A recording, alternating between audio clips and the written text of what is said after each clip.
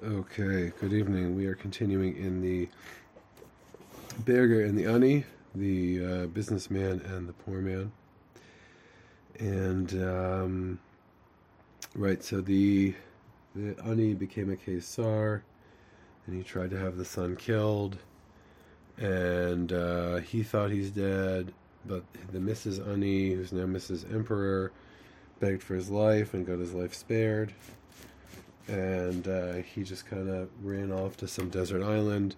Meanwhile, the daughter of the Ani, who's now emperor, is has a courtyard where she hosts suitors, and they sing songs to her, and she sings songs back. But no one can answer her.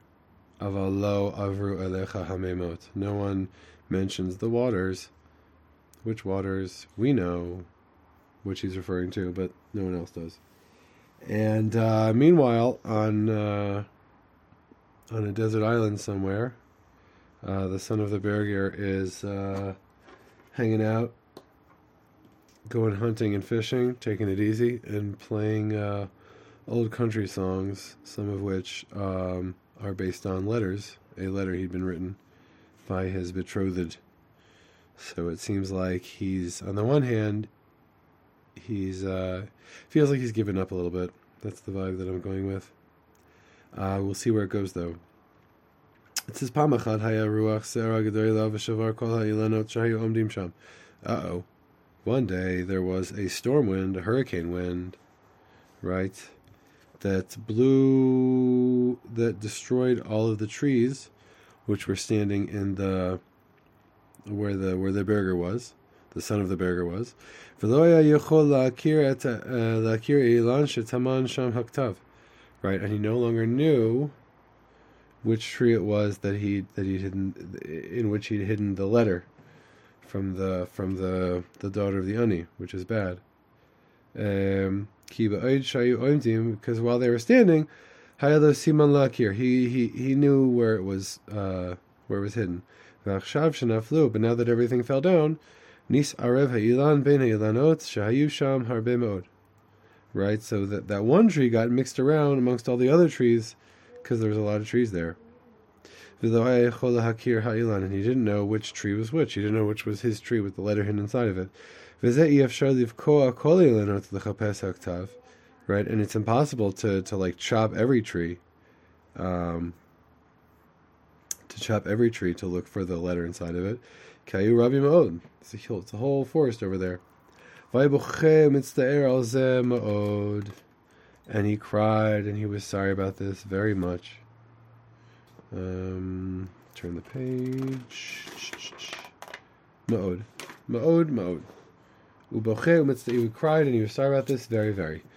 He saw that if he sits there, if he stays there, if he just stays where he is, he'll go crazy from how upset he is, how sad he is. It was very hard for him. And he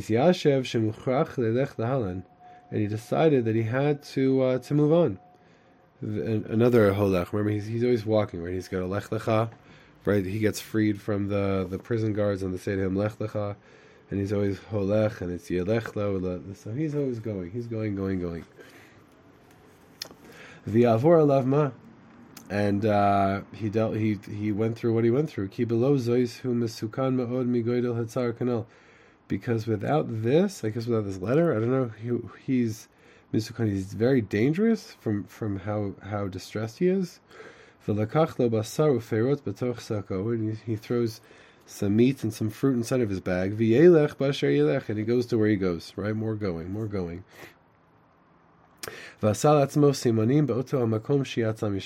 he made put up signposts so he would remember where it is that he went, where it is that he was. So this reminds me of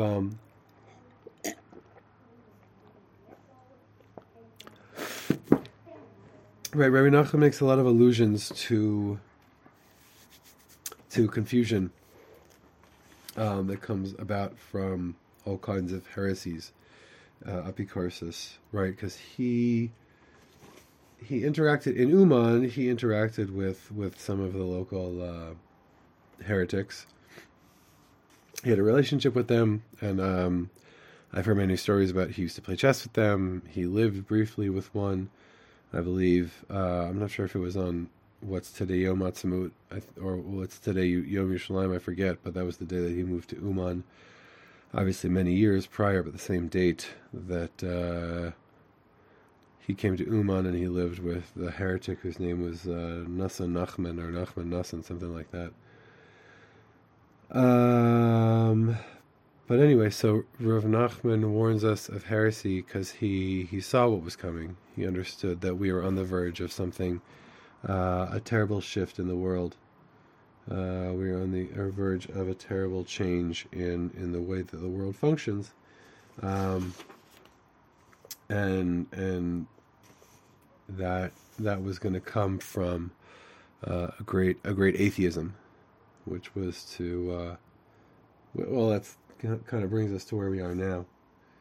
And I think of stories, like I heard a story from Rabbi Kiva Tatz talking about why our parents, why there's so many Baal Tshuvas and so few of the Baal Tshuvas families understand them. And he told a story about someone he knew who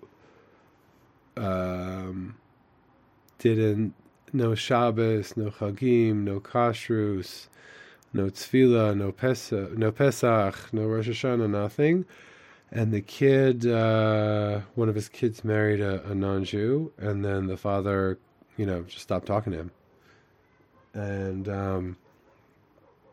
there was there used to be not that people's lives in Europe were easy, certainly not, but there was sort of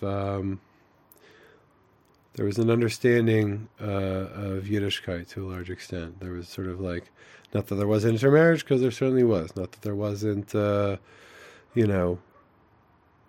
this, that, and the other thing, there certainly was. But in terms of the way Yiddishkeit was done, it was very simple. The people were not as learned then as we are now. But they had right. They kind of got that Yiddishkeit. I don't go to shul. I don't this. I don't that. But like I was told, my parents told me that it's very important. I was told I didn't grow up keeping Shabbats, kashrut, nothing. We did Pesach and we did Rosh Hashanah and Yom Kippur, but no Shabbat, no kashrut. But I was told I had to marry a Jew, right? So my parents, they have sort of a place of respect for certain aspects of Yahadut, right? And I want to say that's the letter. That's the son of the Berger putting the letter in a tree, and then the tree getting knocked over, right? He's got sort of this he's got a letter from his beloved, right? He knows what she looks like, but they're not in communication, and who knows if he'll ever see her again. He's on the other side of the world. But he got one letter from her, and he knows which tree it's in, right? Right? That's sort of like people of the previous generation who had they did their little bits of Yiddishkeit. They didn't, they don't know how to, they don't know how to explain to their children or their grandchildren why it's important to support Israel, or why it's important to keep Shabbat, or why it's important to marry Jewish, or any of these things, because they themselves don't really know. It's just sort of something that they've accepted. And it's sort of one of the many trees, right? Trees of knowledge, trees of life that they have, right? But then there's this storm wind called modernity, called the emancipation from the ghetto, called the internet age, whatever it is, and all the old rules go out the window, right? But I think that's perhaps one of the reasons why our generation has so many issues with relationship and marriage and divorce and all these things, right? Because sort of the way that we were taught relationship is supposed to work it comes from another place in time, another world, right? Right. We need a new way of relationshiping, right? which isn't, it's not that we need more, more sex or more, adventure or more. It's we need more something. I don't know, something more godly. Because all the trees have been blown away. All the trees have been blown down. The trees that we planted, which used to kind of protect us and protect, we could put our precious things to hide in there. They all got blown down. So now we have to find everything for ourselves, right? We're all kind of Balchuvas, says Manas Friedman. So he goes on his way. The son of the Berger goes on his way, and he sets himself markers, so he can remember where he was. It says, "Vayaholech ad Shaba el Yeshuv," and then he kept walking until he got to some town. V'sha'al, and he asked, "Is Medina hizais? What country is this?" Heshivulo. What country you think this is? They answered him. V'sha'al im nishma kan me'oiso Kesar hanal. He says, "Have you heard of this particular emperor?" Heshivulo han. They said, "Yes." V'sha'al im nishma kan mibito hayafes toyer. And he says, "Oh, you've heard about this emperor's beautiful daughter?" Heshivulo han. He said, "Yes, I have. We have heard of her." It's impossible to get married to her. No one can marry her. He says to himself, because after that it would be impossible for him to come to there. So he went to the country, to the king of this particular country. He told him everything on his heart. That he's the son, he's betrothed to the princess. And because of him, she doesn't want to marry anyone else. All right, dun dun dun dun dun dun dun dun.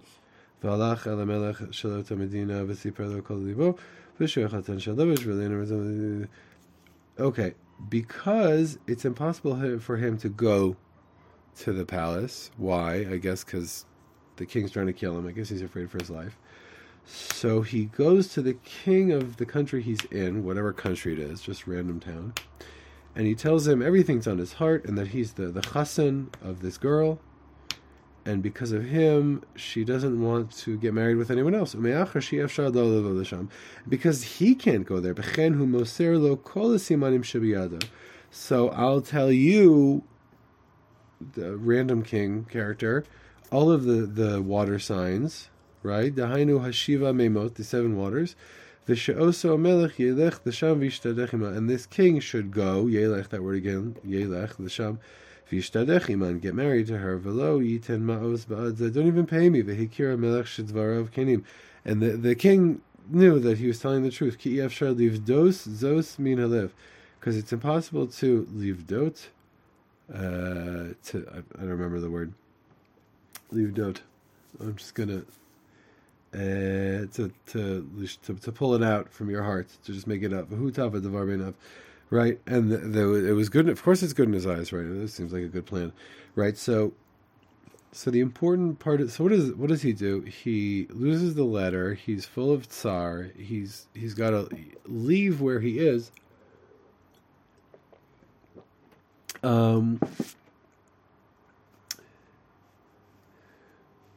He's got to leave. He can't stay where he was because he's in too much pain that he lost the letter.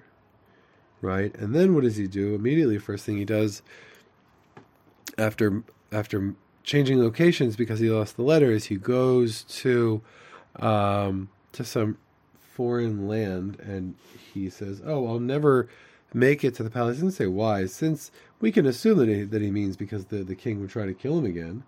But essentially, he says, "Oh, I know I'll never make it to there, so I'm just going to give away all that I know." Give away my betrothed. I'm going to give up on her, right? It's the letter's gone, so I'm going to give up on the woman who wrote me the letter, right? It's right. It reminds me of there's a bitui by from the Gra, I think. It says that Litvox fear the Shulchan Aruch and Chassidim fear Hashem, something like that, like.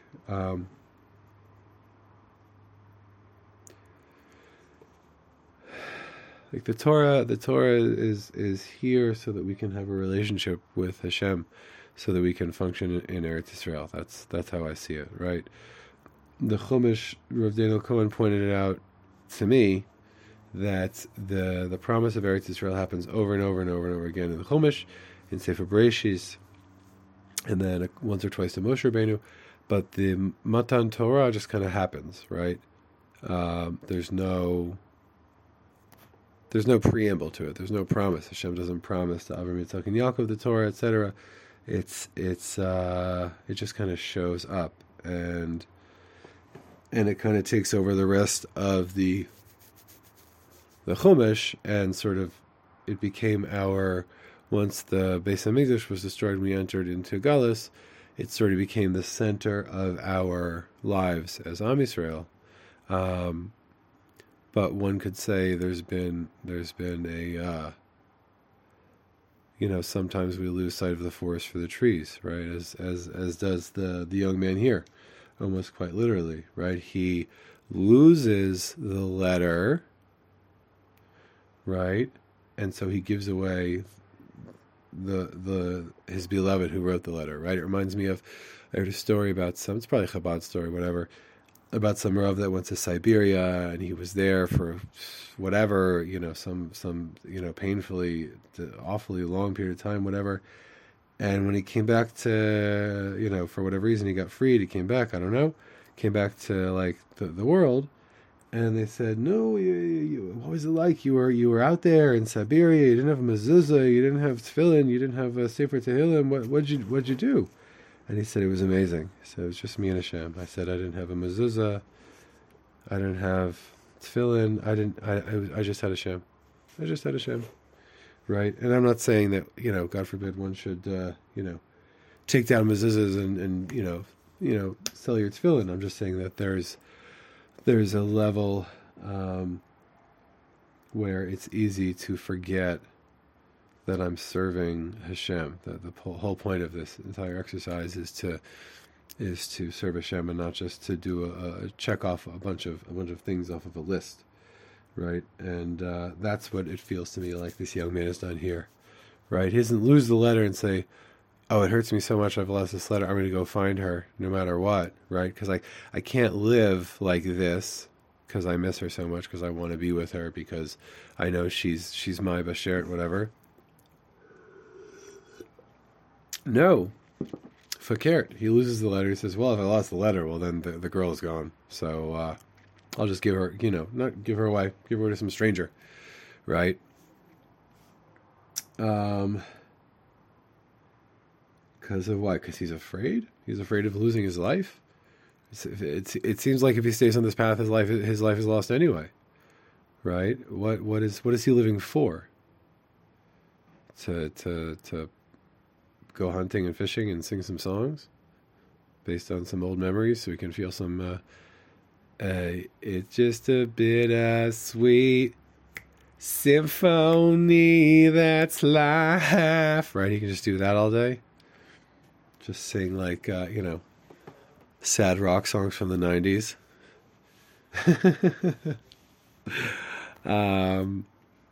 That feels like his life is over anyway, right? So why not risk it all, right? Why not make something mean something, right? Right. It's the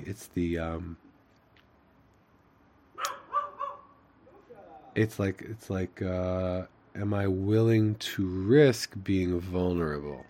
Am I willing to risk the pain and the fear and the difficulty of living in this world with its, ups and downs and ins and outs and etc., and really having an open heart and really be willing to feel? Or am I just going to kind of slip back into, solitude and habit and simple ta'avot, simple pleasures, and just say, you know what, the world's beaten me. I'm just going to, wake me up when I'm dead.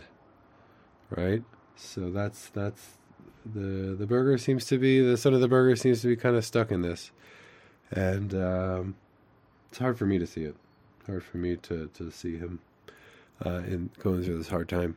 But God willing, we'll stick with him, and hopefully we will all see, get through the hard times, and Hazorim Bedima Barina Ksuru, we'll make it up, make it happen.